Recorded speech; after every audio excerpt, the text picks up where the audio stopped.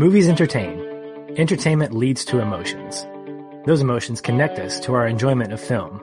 And that is why we exist, to focus on the emotional connection more than the technical merit. Because every movie makes us feel something. Welcome to episode 99 of the Feel and Film podcast. I'm Patch, alongside my fellow explorer and best friend, Aaron. Hey, man. Hello. You sound a lot better than when we talked last. I think you were facing something along the lines of the shimmer and having your appendix removed, from what I remember. Yeah, that is a fact. And we initially had to kind of push our episodes back because I had no voice for about a week. Got my voice back and promptly in time for the shimmer to have a wriggling appendix inside of me, and they had to remove it. Oscar Isaac did not do my surgery, shockingly, with a knife. At least, well, you know what? Actually, I don't know that.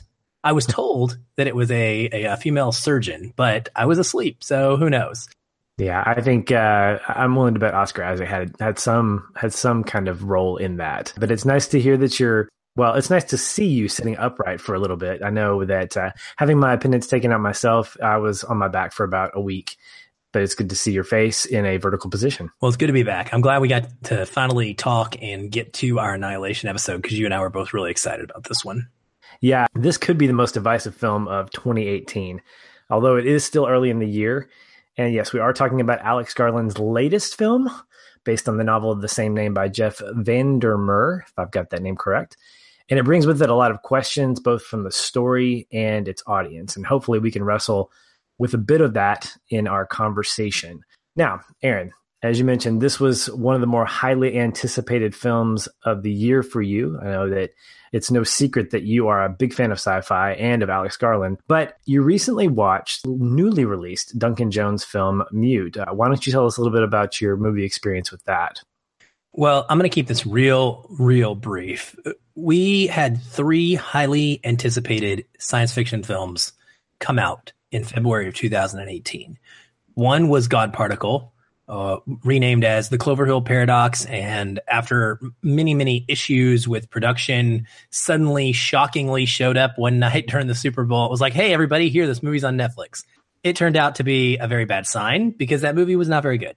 And we both had really looked forward to that one, and were let down.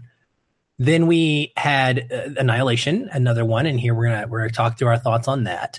And the third one was Duncan Jones's new film Mute, and that was from the director of Source Code and Moon, 2 really great science fiction films. They're tight, they're short, they've got great ideas, and I felt like he was kind of a master in the making in that genre. Mute did not do it for me, okay? And when I say it did not do it for me, I despised the film. And I don't say that lightly, because I don't like saying it. And I really hate that was my takeaway. But this was a movie that I legitimately almost turned off, because I found it so off-putting and so hard to get through. As a film, it's messy. It's kind of confusing in the sense that it's set in this sci-fi kind of neo-noir world, but really it has no need to be. There's no purpose for it. The sci-fi tech is almost not even a part of the film. It's there. There are a couple cool things. And then there's some sexualized tech that is, I don't like that stuff, frankly. The film has a darkness to it. The story is dark. The characters are mostly dark. There's not many likable people in this movie at all. There's an entire subplot about pedophilia. And frankly, that was when I got so upset that I just was like, this doesn't need to be here.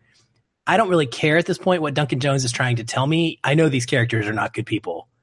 And I know that whatever, maybe they can be redeemed in the end. Who knows? But I didn't want to go through it with him.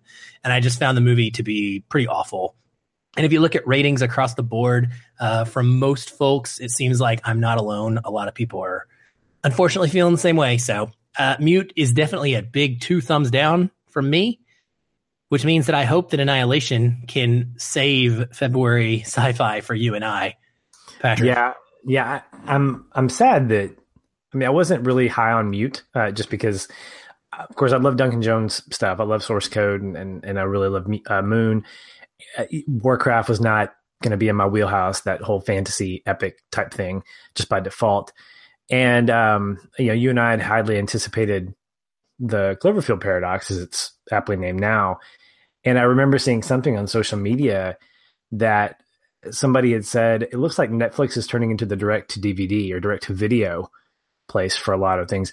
And I'm not going to call it that just yet. I mean, this is a couple of critical misses for sure.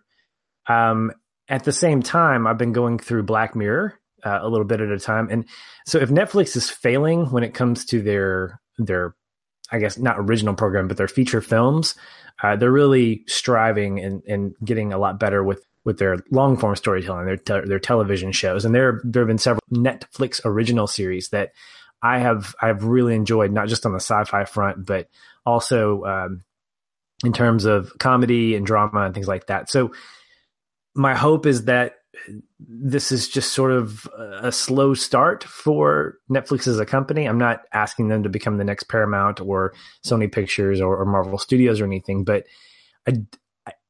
I want good movies regardless of where they come from. And as much as I would want to look forward to, for sure, the Cloverfield Paradox, based on the criticism that it's gotten, I'm kind of glad that it went to Netflix, because it kind of saved you a screening and saved me about, $8 or $9 to go see what was probably something that was going to be pretty disappointing. I still haven't seen it yet. I'd like to, just to kind of make my own judgment, but yeah, I'm both disappointed and kind of nodding my head at the same time. Like, that makes sense. Yeah. So. Now, not to be undone, I have been watching like a ton of movies with all this time on the couch now after getting back from surgery. So there is that silver lining. And I do want to say the thing that I watched that has stuck out the most to me so far is also on Netflix. So not to just have this totally be a downer section, there's a documentary that came out last year called 5 Came Back. And it's a 3-part series of like 1 hour documentary episodes.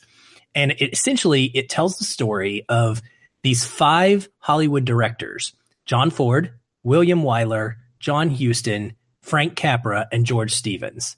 And it's all about how the 5 of them were these incredibly big Hollywood directors at the time and ended up going and serving in World War II as filmmakers, and how it affected them, the movies and the documentaries that came out of their time in the war, and then how it impacted them when they came back, both in their careers, their personal lives.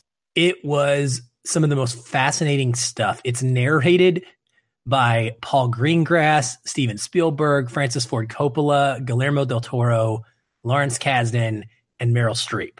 Okay, this is a amazingly put together piece of work. I guess it's based on a book. And Patrick, for you especially, I mean, I think you are going to eat this up, because it's all about these guys. And I had some of this stuff, I had no idea. I had no idea that many of the scenes that were in some of the iconic World War II films of the late 40s were actual footage that these directors shot while at D-Day, like, for example. So, I mean, it's mind-blowing, the stuff that you learn from this documentary. It's one that is probably one of my favorite documentaries in years, and one of the very few that I will watch multiple times. So if you have any interest in kind of Hollywood film history, like cinephile type stuff, or war films in general, this is a must watch series. Well, I've added it to the list as you were talking, and I will put some time into it this week if I can break away from the rest of my life, which includes a lot of work right now. But that's always a nice thing to break away from and to. That being said, let's get into our review of Annihilation. And before we do, as always, we want to give you our official spoiler announcement. We're going to be talking about a lot of the movie, the beginning, the middle, the end, the characters, everything about it. Well, not everything about it, because that would just take forever. But the stuff that we liked and the stuff that didn't really hit us in the feels. But in any case, go see the movie. It's worth seeing, and it's worth listening to our conversation afterwards. So, well, we're saying that up front. I'm assuming it'll be a good conversation. And it needs people to buy tickets. Please go see this movie. It does. It does. As we always begin, let's talk about our one-word takeaway, our expectations. This is a first-time watch for both of us. So, Aaron, why don't you get us started, and give us your one-word takeaway and kind of what your expectations were going into this. Cool. Well, in keeping with the jokes about the shimmer affecting me afterwards, the truth is I had very high expectations for this film. I'm an Alex Garland kind of Super Bowl fanboy, I guess, in a lot of ways. I love everything he's written previous to this. Ex Machina, the first film he directed, is absolutely one of my all-time favorites. I just adore the movie. But things like Dread, Never Let Me Go, Sunshine, one of the most underrated sci-fi films ever, in my opinion. Even going back to, his novel, The Beach, and 28 Days Later. I mean, everything he's done, I've been a fan of. So my expectations for this were through the roof. And there's a trend, a listener and friend of the show, Scott Kelly, pointed this out to me, that he's noticed that a lot of times, the higher that my expectations are for something, the worse off my first impression is. And Annihilation was really no different. This, for me, the one word takeaway I'm going to use is unsettling. And it was unsettling for a couple of reasons. One is the film itself. I love the idea of how the shimmer affects each thing in person differently, and the beautiful visuals mixed with the horrific visuals, which I was not expecting, by the way, at all. I had no understanding or, plans for this to have a horror element to it. That wasn't on my radar. And I love the ambition of this, but it really lost me in the climax. And overall, I had a super hard time finding any kind of character development that made me resonate emotionally with the characters, and that it was a huge bummer. And so that left me just unsettled, unfulfilled. And so when you combine that with the way that the movie did kind of stick with me in that whole, who am I? And is my skin actually crawling? Like I said, my appendix was wriggling and they had to take it out. I mean, I was kind of worried that the shimmer was inside me. So yeah, unsettling on a couple different levels is really how I walked out of Annihilation. That's definitely a valid word. And I could say that I felt a little bit of that. But the thing that I took away from it, and one of the things I thought about during the film, was the word discovery. That's the kind of the word that sums up my experience with it. You mentioned the difficulty finding connection with the characters. I found that too. But where my emotional connection came from was from that one word takeaway, discovery. This felt like a video game to me. Like I felt like I was walking through the shimmer with these women. I felt like I was discovering these new things with them. And there was so much about it, about this exploration, not only of the shimmer, but of the backstory of each one of these people, about their tragedies, I guess you could call them. And that was really intriguing to me, because anytime you give me sci-fi, the sci-fi that I'm going to gravitate towards, and probably that you're going to gravitate towards, is that 2-layer type of film. That layer of, hey, it's got some cool tech, some cool monsters, some cool imagery, and also there's some thinking man's piece to it. Interstellar is one of those ones that we talk about. I think maybe Gravity hits on that a little bit, but there's always something below the surface. And I think, like you, Alex Garland hit the perfect notes with Ex Machina by giving us this really interesting idea, and then this idea underneath the surface that we're sort of wrestling with. Annihilation, for me, does that. I remember leaving the theater and kind of being unsettled like you did, and going, I'm not really sure how to feel about that. I think I liked it. Much the same way that I felt leaving Dunkirk. And just going, but as the more I thought about it, the more I kind of wanted to go back into the theater and watch it again, because there was a lot from a story standpoint, from a narrative standpoint, that I wanted to revisit. But man, the overall like visuals, the overall environment, the world in which it was created, there was just so much about it that I wanted to just kind of go back into that adventure, knowing what the outcome was going to be. I wanted to go back. It was a world that I wanted to revisit, the world of Annihilation, not necessarily the world of the shimmer specifically, but everything leading up to it. And this was one of those few films where the setting and the idea outshined the characters that were a part of it. And in a way that's kind of sad, because we have characters that I think we're supposed to feel sympathetic for, and we're supposed to feel something, but like you, I didn't feel that. But I did feel a connection to the world, and that's different for me because I've never really gravitated towards that. I've always gravitated towards the characters that are immersed in the story. Yeah, I definitely understand that, man. And I think discovery is a fantastic word for this movie as well, because it gives you that sense of exploration and truly having no idea what you're walking into. And it captures that, much like, something like 2001 captures that, walking onto the moon, not knowing what you're going to see. And you just know there's a thing there. Right. And you have no idea what it's like. And that's what it was for these characters to walk in here and just, okay, that's new. I've never seen that before. And then, oh, wow, that's really pretty. And oh, wow, that's really scary. And I do think it did a great job of that for sure. And there's some nonchalantness to it too. Like there were several moments where Garland and his team could have said, let's hype up this moment. And one of the scenes I remember specifically is when you have these four women, and I think you use the image in our Facebook cover photo of them looking at the shimmer right before they walk in. And the music doesn't do anything dramatic. They just walk in. There's nothing that like shines or there's no flash of light. They just walk through this translucent film. And then the next thing we experience is a flashback and then disorientation. But it's not so jarring like what I think would be in a typical sci-fi horror movie. It's just like, this is what you'd experience walking into like the shimmer. It's almost like Garland and his team were saying, the shimmer, we don't want the shimmer to scare you.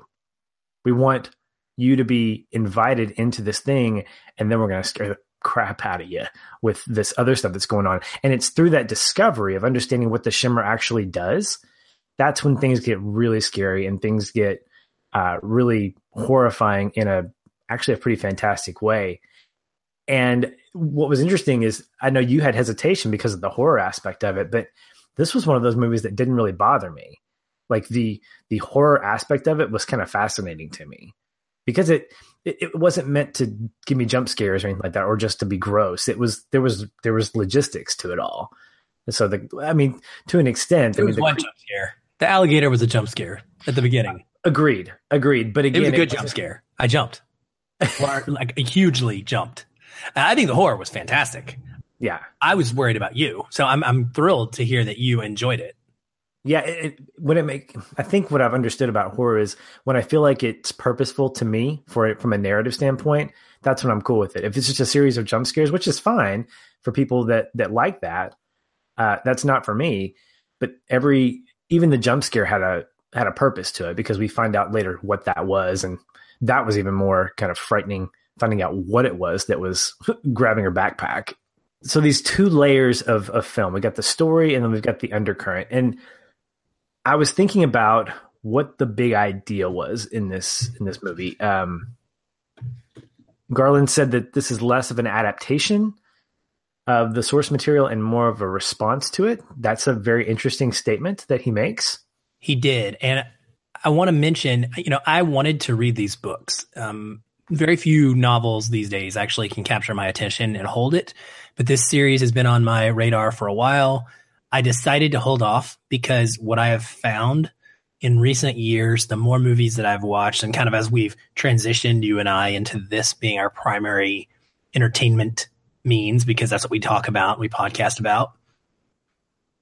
For me, if I've read it first, I am way, way, way more likely to be let down, because I have this idea of what I want it to be, because I liked it the way it was already done. And so I feel like it should be just, page by page done all over again. Well, from what I understand, this film is about 15% of the book.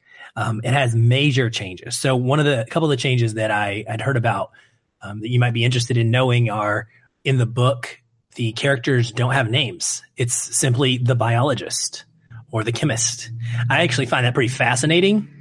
And I'm more inclined to go read the books now, because from what I understand, they deal a lot differently with the climax is much different as well.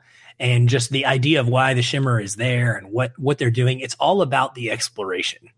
So I feel like it's something you might be interested in reading as well. But it's way more centered on how they interact with the environment than the personal dramas that they're bringing into the situation. Yeah.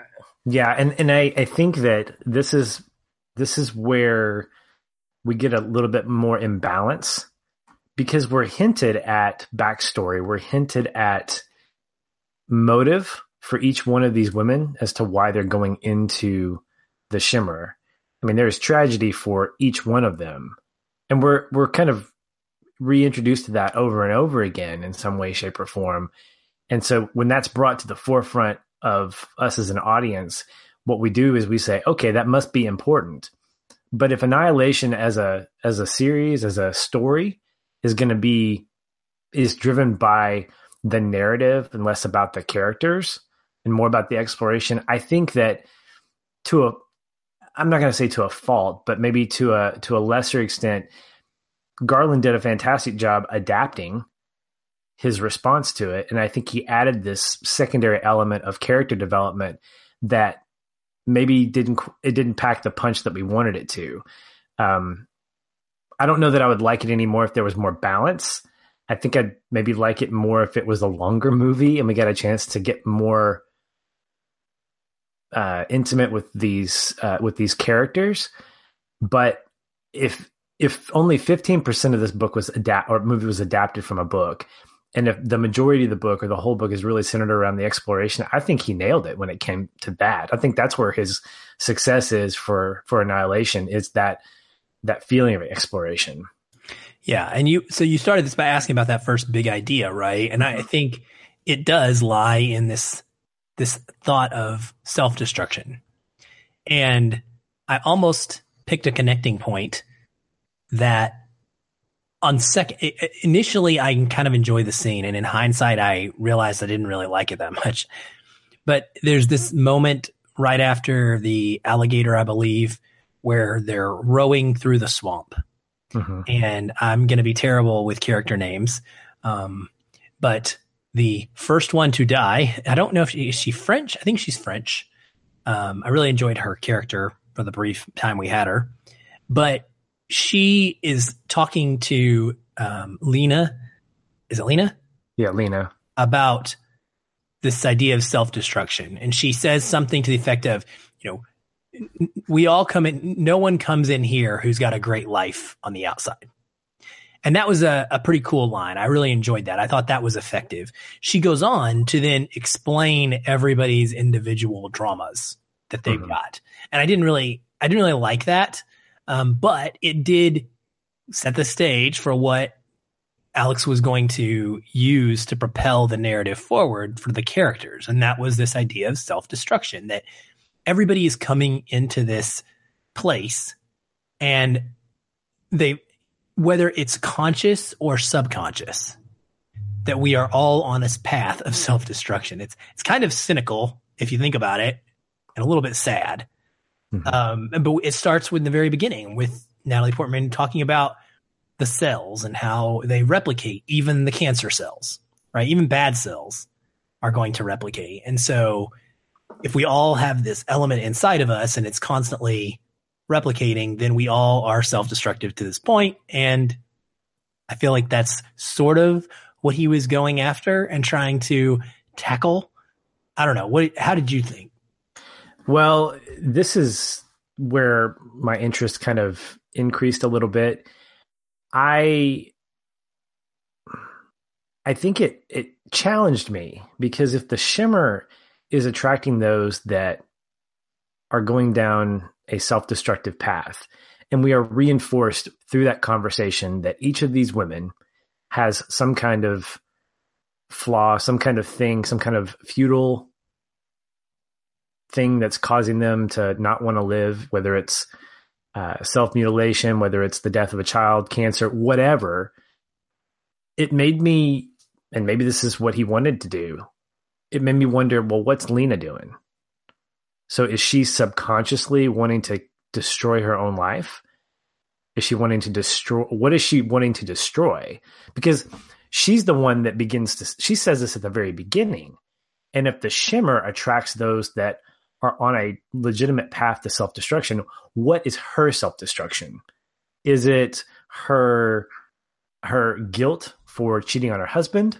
I mean, that's the obvious yes.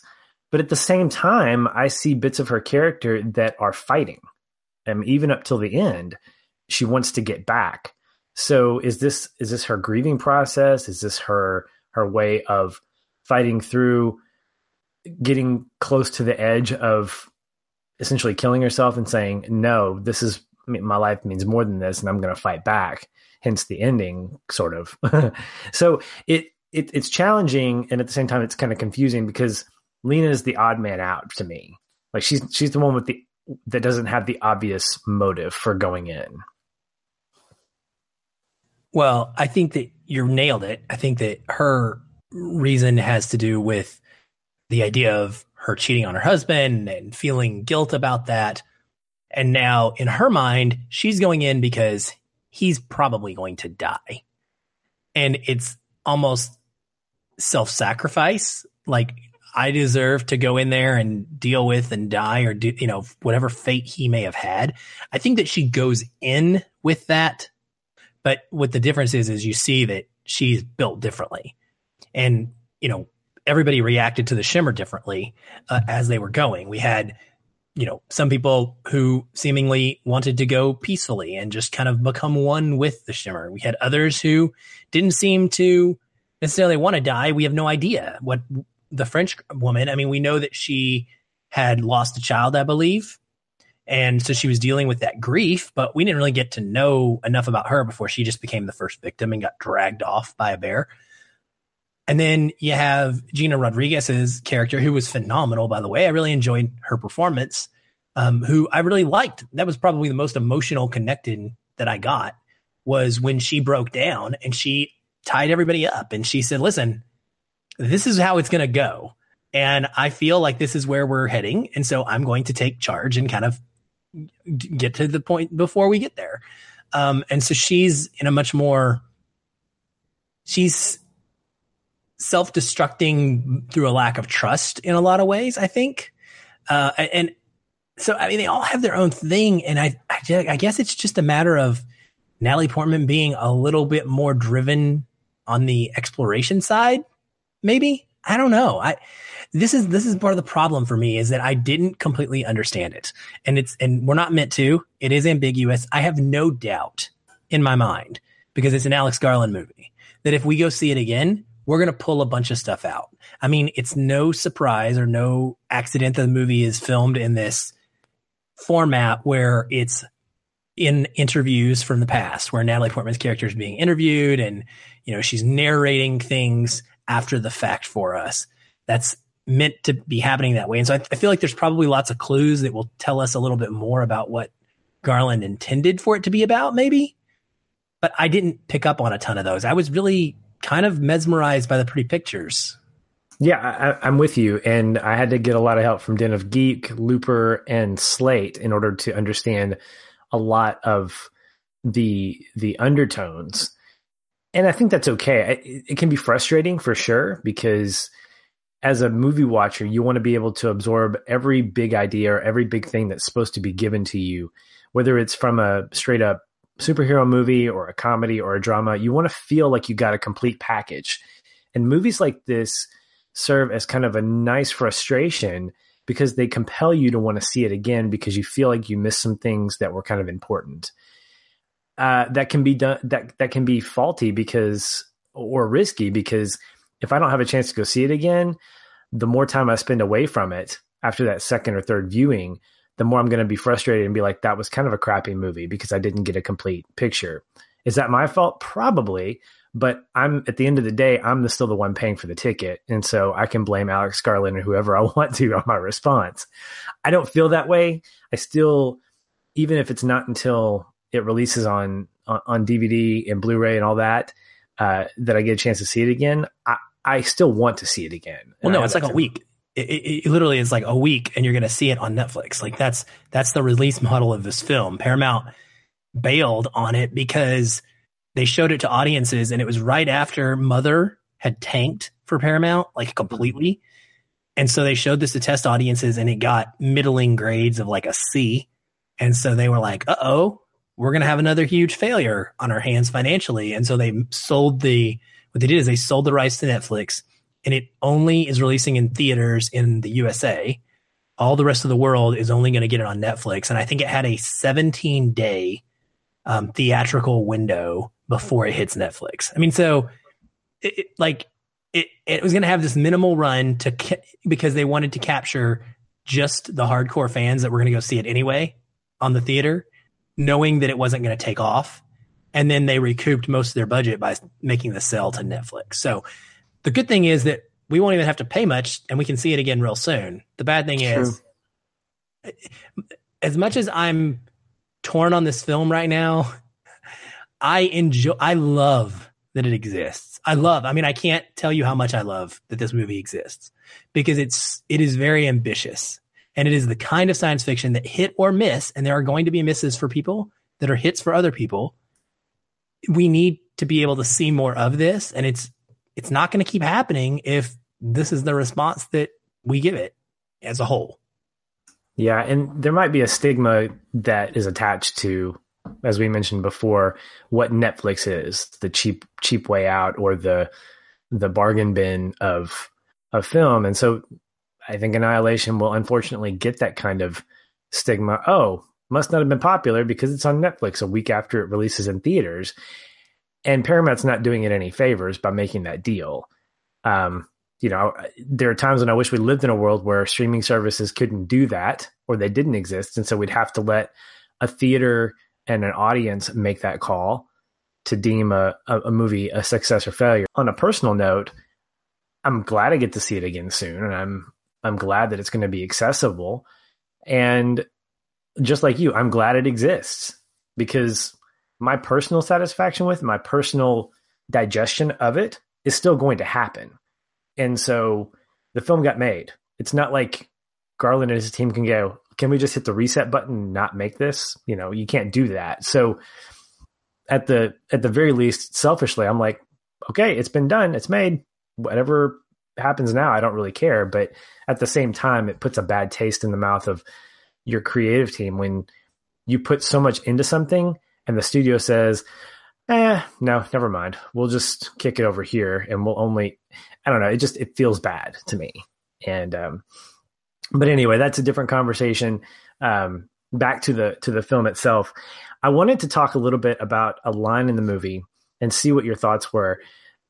It's a line spoken by Lena. She says, we need to accept, I think this is it. We need to accept that things change in order to become new. She says something like that when she talks about what the Shimmer's doing, it's not destroying, it's remaking, it's making new. Yeah, it's very similar to what she says. Yeah. And so what did you take away from that? I mean, it's a big thought. Maybe it's something that's meant to be ambiguous. Did you have a response to that, or did it leave you going, I don't really know what that was, so I'll just kind of take it as decent screenwriting? My problem with that is that I didn't have enough of an understanding of the Shimmer as a thing, as an alien with a goal, with a mindset, with a desire. We don't know why the Shimmer is there. We never learn why the Shimmer is there, what its goal in life is. Like, we know it's expanding. We don't know why it's expanding, other than it just is. And we literally never get that answer. That's one of the things I don't really like about it, to be honest. Maybe because there's no even hint of an answer to that. But because I didn't have some sense of what the Shimmer was there for, I didn't connect as well with this idea that it was remaking instead of destroying, because it's almost worshipful the way that she says it, right? Or dismissive. Like, it's totally okay if it destroys all of these animals and these creatures because it's remaking them in a new image that is its image. Yeah, it's as if she's saying that the current creation is flawed. Yes, and this is a way to bring to use a faith phrase, to bring a new heaven and a new earth to this world. And I picked up on that. That is what I thought too. The spiritual side of me thought, you know what, this feels a little bit like, this new creation, our bodies, we get these 2.0 bodies when, for those of us that believe that. And there's something beautiful about that. And of course, I attached a little bit of myself to it. But you're right. We need more information to kind of get us to that point instead of bringing in a somewhat profound line of exposition. And I think it's a technique that's used quite a bit when you want to give your audience more information in a shorter period of time, whether it's done in an epilogue or a prologue or that kind of thing, or a voiceover. I was listening to an episode on Blade Runner, and they were talking about the differences between the theatrical cut versus the final cut, and how one of the voiceovers at the very beginning of Harrison Ford's character, Deckard, is taken out, and how they kind of like that because they allowed the movie to tell you what he was kind of summing up in the visuals. And that's ambitious. I mean, right now in my filmmaking career, I'm going to use some voiceover. I'm going to give you more information because I don't quite have the knack of figuring out, okay, how do I give this information to my audience in a creative way? It's an easy way to give your audience information. At the same time, it's kind of a cheat too. And if you don't have the information that you need beforehand, those things just don't make sense. So I felt like it didn't have as much of that that pre-information visually or whatever to pay off that line that she said. Yeah, it just doesn't have the emotional heft behind it for me. Like, and that kind of goes back to my whole main primary problem is yes, it makes sense for her to say that logically, that things could be recreating versus destroying, but one person's recreation is another person's destruction. And that maybe that's another point that's being made here. You know, Josie chooses to be recreated. She chooses to bond and become one with the Shimmer by essentially committing suicide. Like, and I kind of, I don't know, that my reading on that was also a little sour because that's what I felt she was doing. I felt she was killing herself. Yeah. And yet it was treated in a way that was supposedly pretty and sweet and, that's a good way to go out. And I thought, no, she's being a coward and killing herself. It's definitely conflicting for sure. It reminds me of, I think it's Semisonic's Closing Time. Every new beginning comes from some other beginning's end. And everybody's head now. Everybody that's listening is the song is in their head for a week. Thanks. Well, you don't have to go home, but you can't stay here, Aaron. Okay? Just saying. In any case, I think it has potential to invigorate us to think about these things a little bit more. At least I hope so. I'm hopeful on my second viewing that I'll be able to pull some more stuff from that. And again, I need help when it comes to getting stuff explained to me, especially heady sci-fi stuff. Like I need to be told, oh, okay, that's what was going on.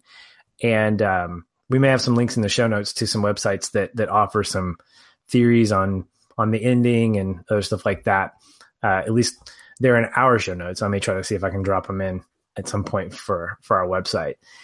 Let's talk a little bit about technicals, because as you and I have both mentioned, the visuals themselves were incredibly, I'm going to say, original. I don't think I expected what I got. The episode that we did on Pacific Rim, we talked about the really cool idea of the drift.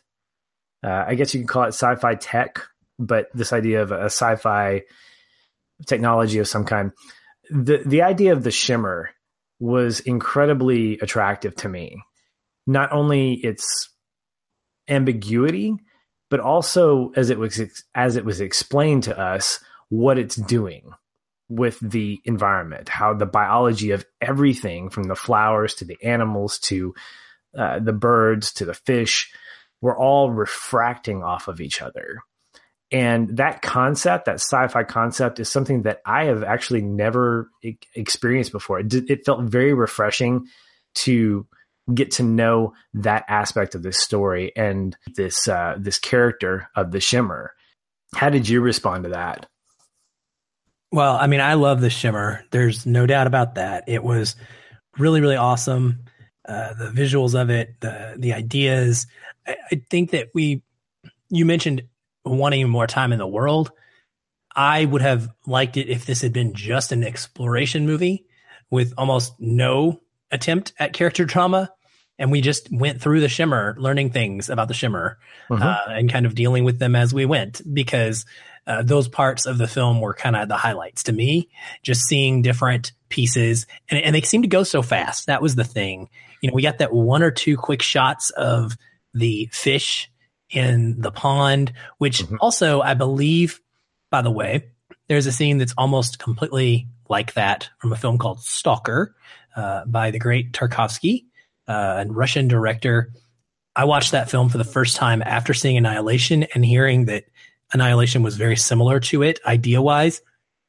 Holy moly, it is almost exactly like Stalker. Stalker is set in a futuristic Russia where something has come down into the zone and people venture into the zone and weird things happen. And there's supposedly like a room you can get to that grants all your wishes, but nobody ever comes back, and except these stalkers, and they're like guides who take people in and out.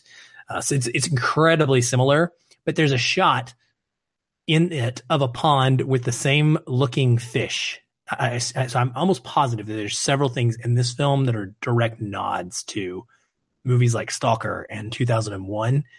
That excites me, and it makes me more excited about a rewatch as well, to kind of find those and pull more of those out. But those aspects of his visual storytelling were great. The horror pieces were truly some of the most horrific images I have seen in a year, 2 years. I don't know, a long, long time.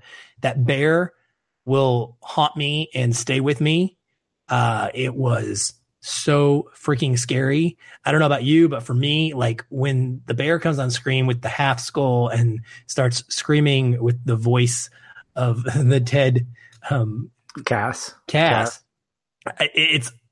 I cringe just thinking about it. It was, the design is just so incredible in that. Yeah. The animals or the creatures in this world, I think the word that I would probably use to sum them up are compelling. And to me, it's weird because I don't want to stare at the alligator shark, crocodile shark, whatever it was, or stare at this bear. But that particular scene, the second scene where the bear comes in, he is sniffing around and he's just getting incredibly close to all these remaining surviving women. It's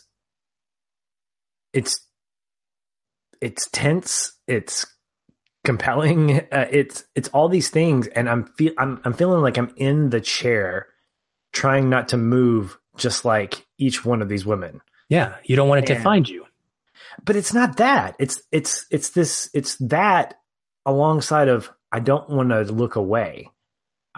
Because at some point I don't feel like the bear is,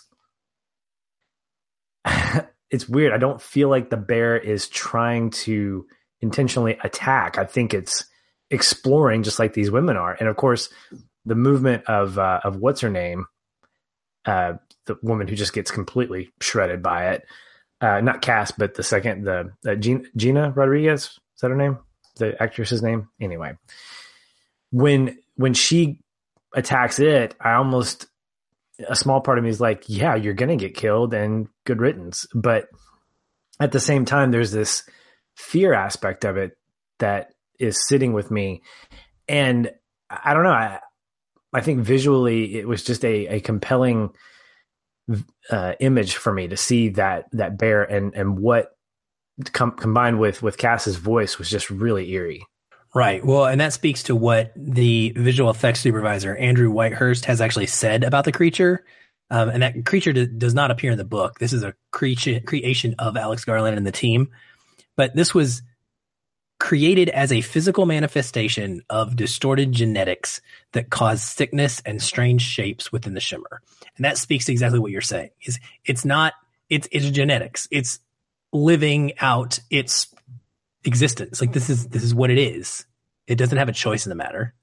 It's just being, and you happen to be there with it. And these things don't go well together, and kind of seeing how these two come together is very intriguing. It's similar to Alien in a lot of ways, because we go onto the planet with the xenomorphs. Xenomorphs don't like come to our planet to invade and kill us. We go onto their planet, we find them, and they try to survive. Just so happens that they do that by trying to kill us, because that's how they know they'll survive. The bear is no different. I agree. And I think that I would like to see more animals in a longer version of this as part of that exploration. The deers, dude. The deer, yeah, with the antlers that were tree branches and stuff. Those were so gorgeous. Well, and the fact that this was just after Lena had talked about the cloning, the replicating, which I thought was pretty fantastic to see that near the end. But to see those two deer just essentially reflecting each other and mimicking one another, running with each other in the forest.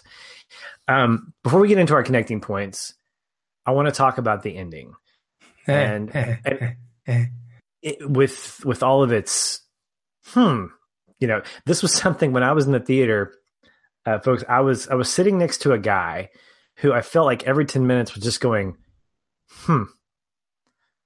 like he was either judging the film or he was experiencing something profound. And there were moments in the movie where I was like, yeah, that's a kind of profound moment. But then the credits rolled and he goes, and then he gets up and I'm going, okay, I don't really know what he experienced. Maybe he was just really put off by it. But I had the guy sitting next to me who was giving me his casual nonverbal nods to what he was thinking about in the movie. And I guess I could make my own interpretation as far as what that is. But for me, the ending to me was stunning. It was beautiful. It was mesmerizing. And it was long. Just like 2001. This is, man, if you're going to end a movie and you're going to do something pretty amazing visually, you don't need to linger. And I think I remember telling you this offline, that the ending for me could have been better visually and narratively if it had been shorter.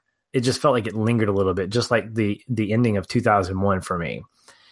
But at the same time, I feel like all of these ideas, these big things that Garland and his team were trying to capture within the film, were sort of being rushed and summed up.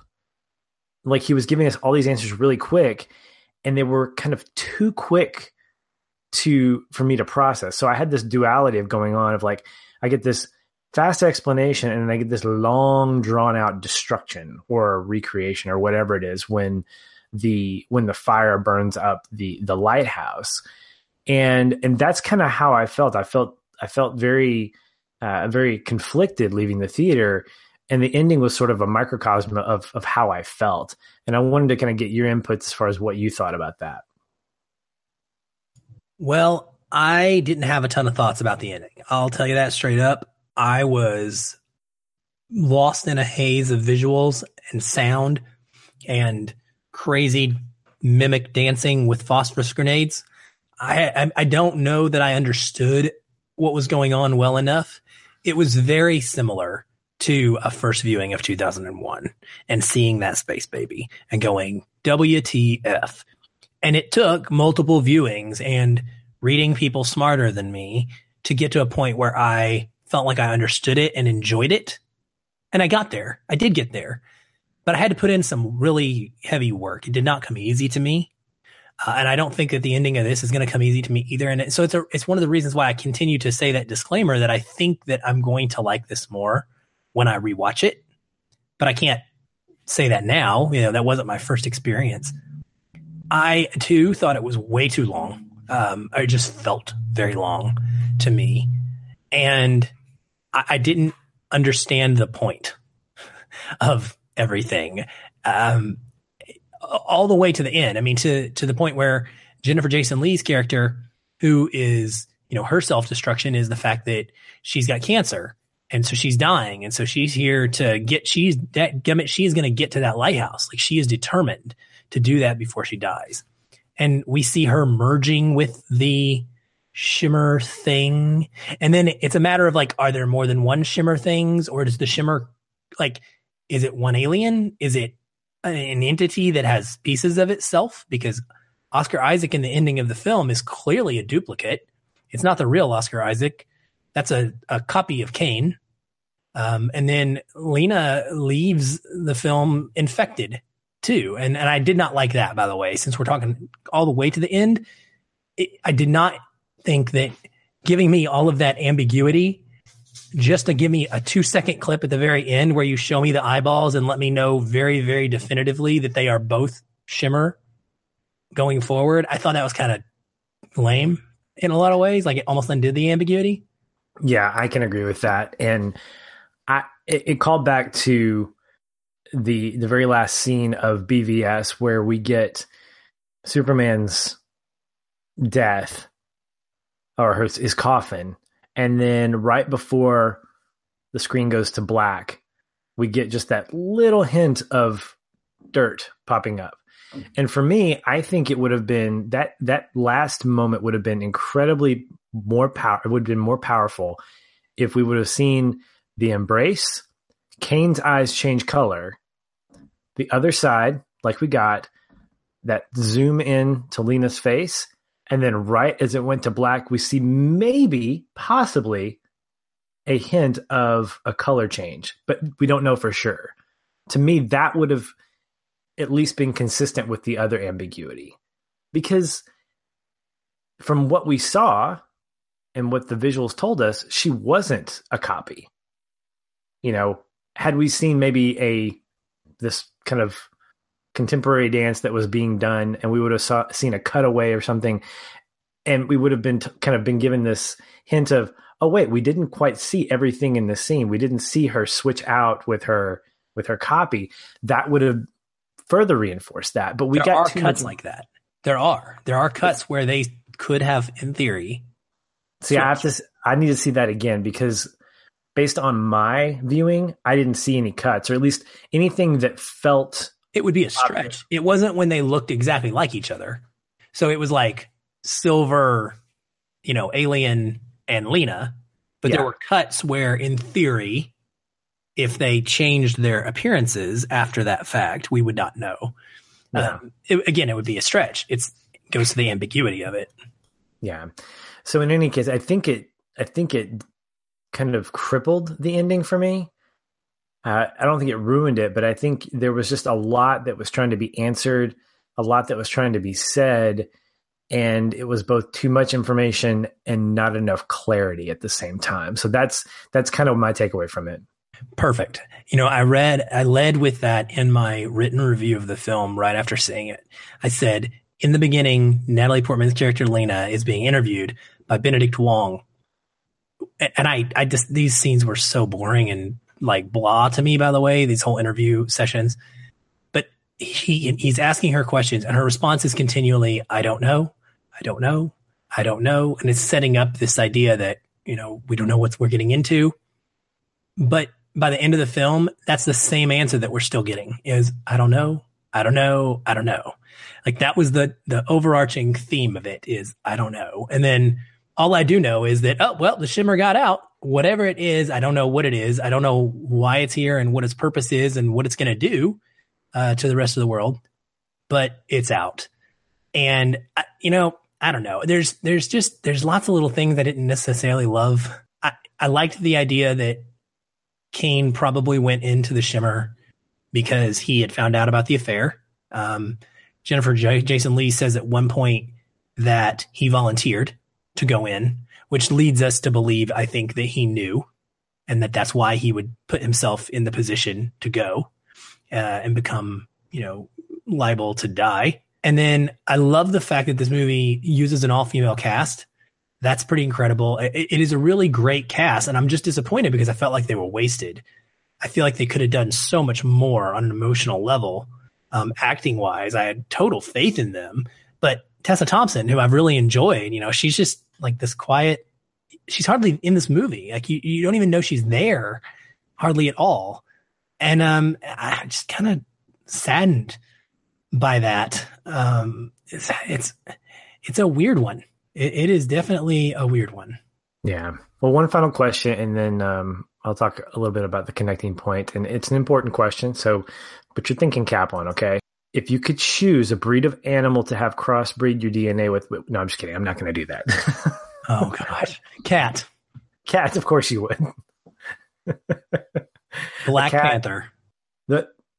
Not T'Challa, but an actual Black Panther, right? Yeah, I don't want to actually be in part. Well, no, not T'Challa. Wakanda forever, right? Yeah, Wakanda forever. Shimmer forever.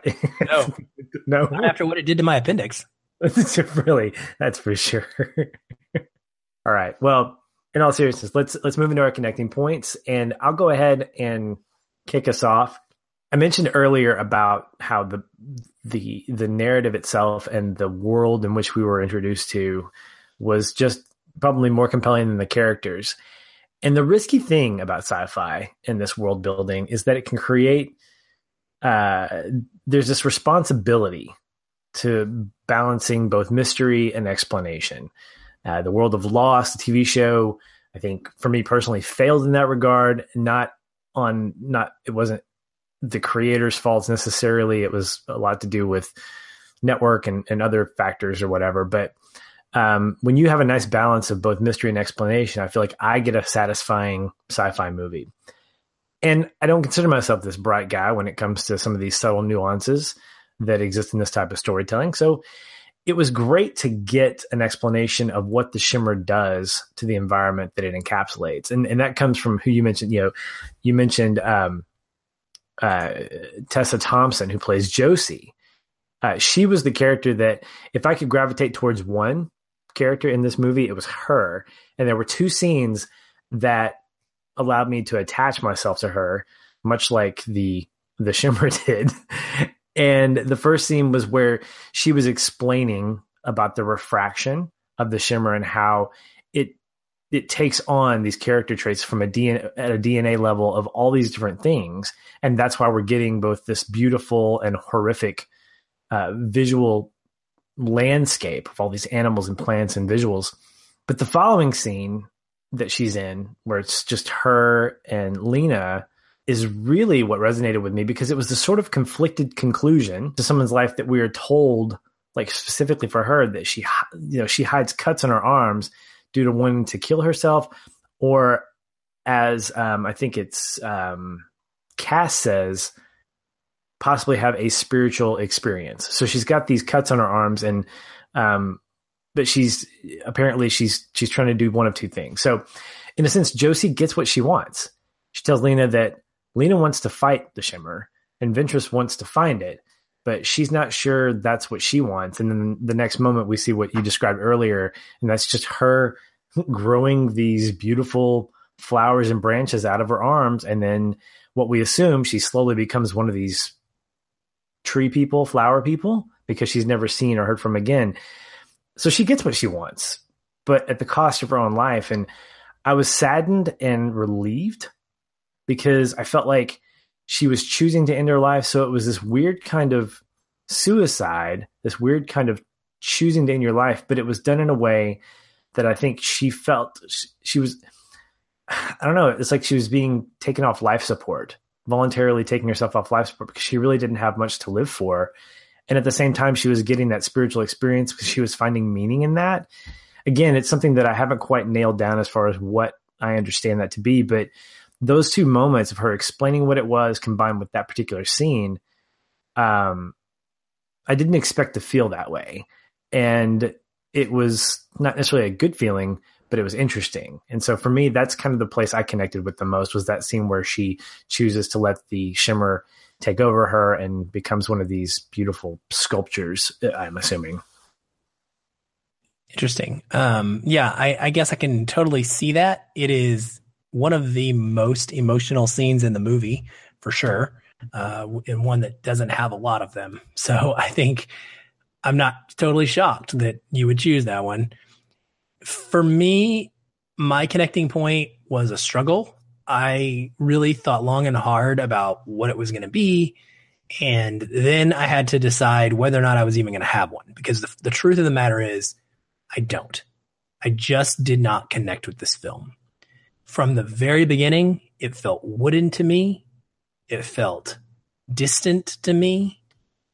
Characters were cut off, and I understand why, and I know that that's an aspect of the filmmaking, but it just didn't lead me enough, didn't give me enough background enough time with them that mattered for me to care much when anything happened to them. And so, I mean, the only one that I cared a ton about when they died was Cass. And I knew next to nothing about her. I just really enjoyed her actress. And so it's not really a connecting point, to be honest. And I'm really hoping, Patrick, that when I go back and watch it again, that something clicks for me.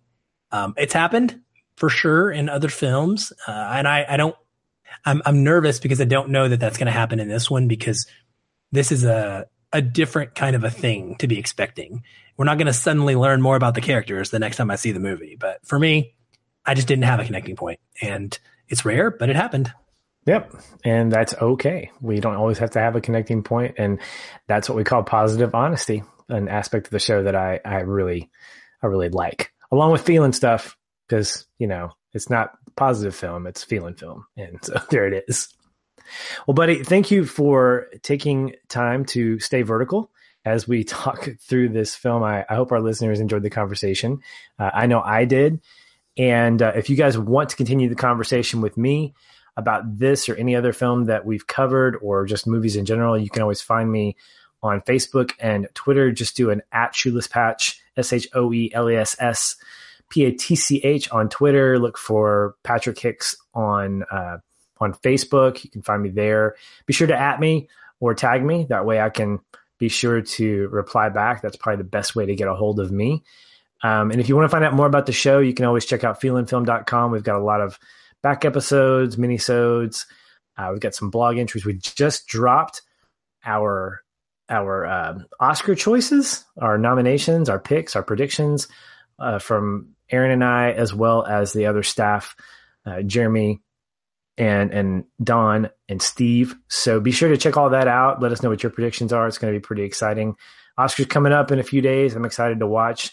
And I believe we'll find out, depending on how Aaron's feeling, we will be doing a Oscar reaction mini-sode soon after that. So it's not a mini-sode. That is our episode. We're kind of doing a little bit of a hijack situation here. As you'll notice, this is episode 99. So Patrick, we are about to celebrate the amazing episode 100. We've actually put out probably 140, 150 episodes, but not main numbered episodes. So we're going to skip one, and then we're going to do this Oscar reaction episode where we talk about what happened. And we're also at the same time going to announce the 2018 Feelers Choice Awards that were voted on by the members of our incredible Facebook discussion group. So please come join that if you would like to be a part of discussion that happens all throughout every week. Those members are the ones who do the voting, the nominating for those awards, and get to participate in weekly polls and all kinds of other cool, unique stuff. So it's free. It's easy to do. Just search us up on Facebook and come be a part of that team. The other stuff we've got planned, we've got our mini-sode, our donor pick episode for February on Crazy Stupid Love that we will get to as soon as we possibly can and get that out. And then voting is currently in play for our March donor pick episode, which is going to be honoring Women's History Month. So if you have not checked it out, check out patreon.com/feelinfilm. And for as little as $1 a month in supporting the show, you can get a vote and you can help choose what that movie is going to be. This month, we're doing 5 films from 5 different fantastic female directors. And so come check it out on social media. You can find out what those movies are, and you can get votes and be a part of that choosing as well. So, Aaron, where can people find you if they want to keep the conversation going about any of this stuff that you've mentioned? Primarily, you can find me all over the web at Aaron L. White, AARONELWHITE on Twitter and on Facebook and on Instagram. Also tweeting out of the Feel and Film Twitter account, and then the aforementioned Facebook group. I'm very active there. Yes, you are. And we are glad you are. Glad to have you back on the show, in social media, and everything else. In the meantime, keep listening to the show. Keep supporting us any way you can. Drop us a review on iTunes or wherever. But listening to us is the best way that you can support us. And we're glad that you guys are. So until next time, stay positive and keep feeling film.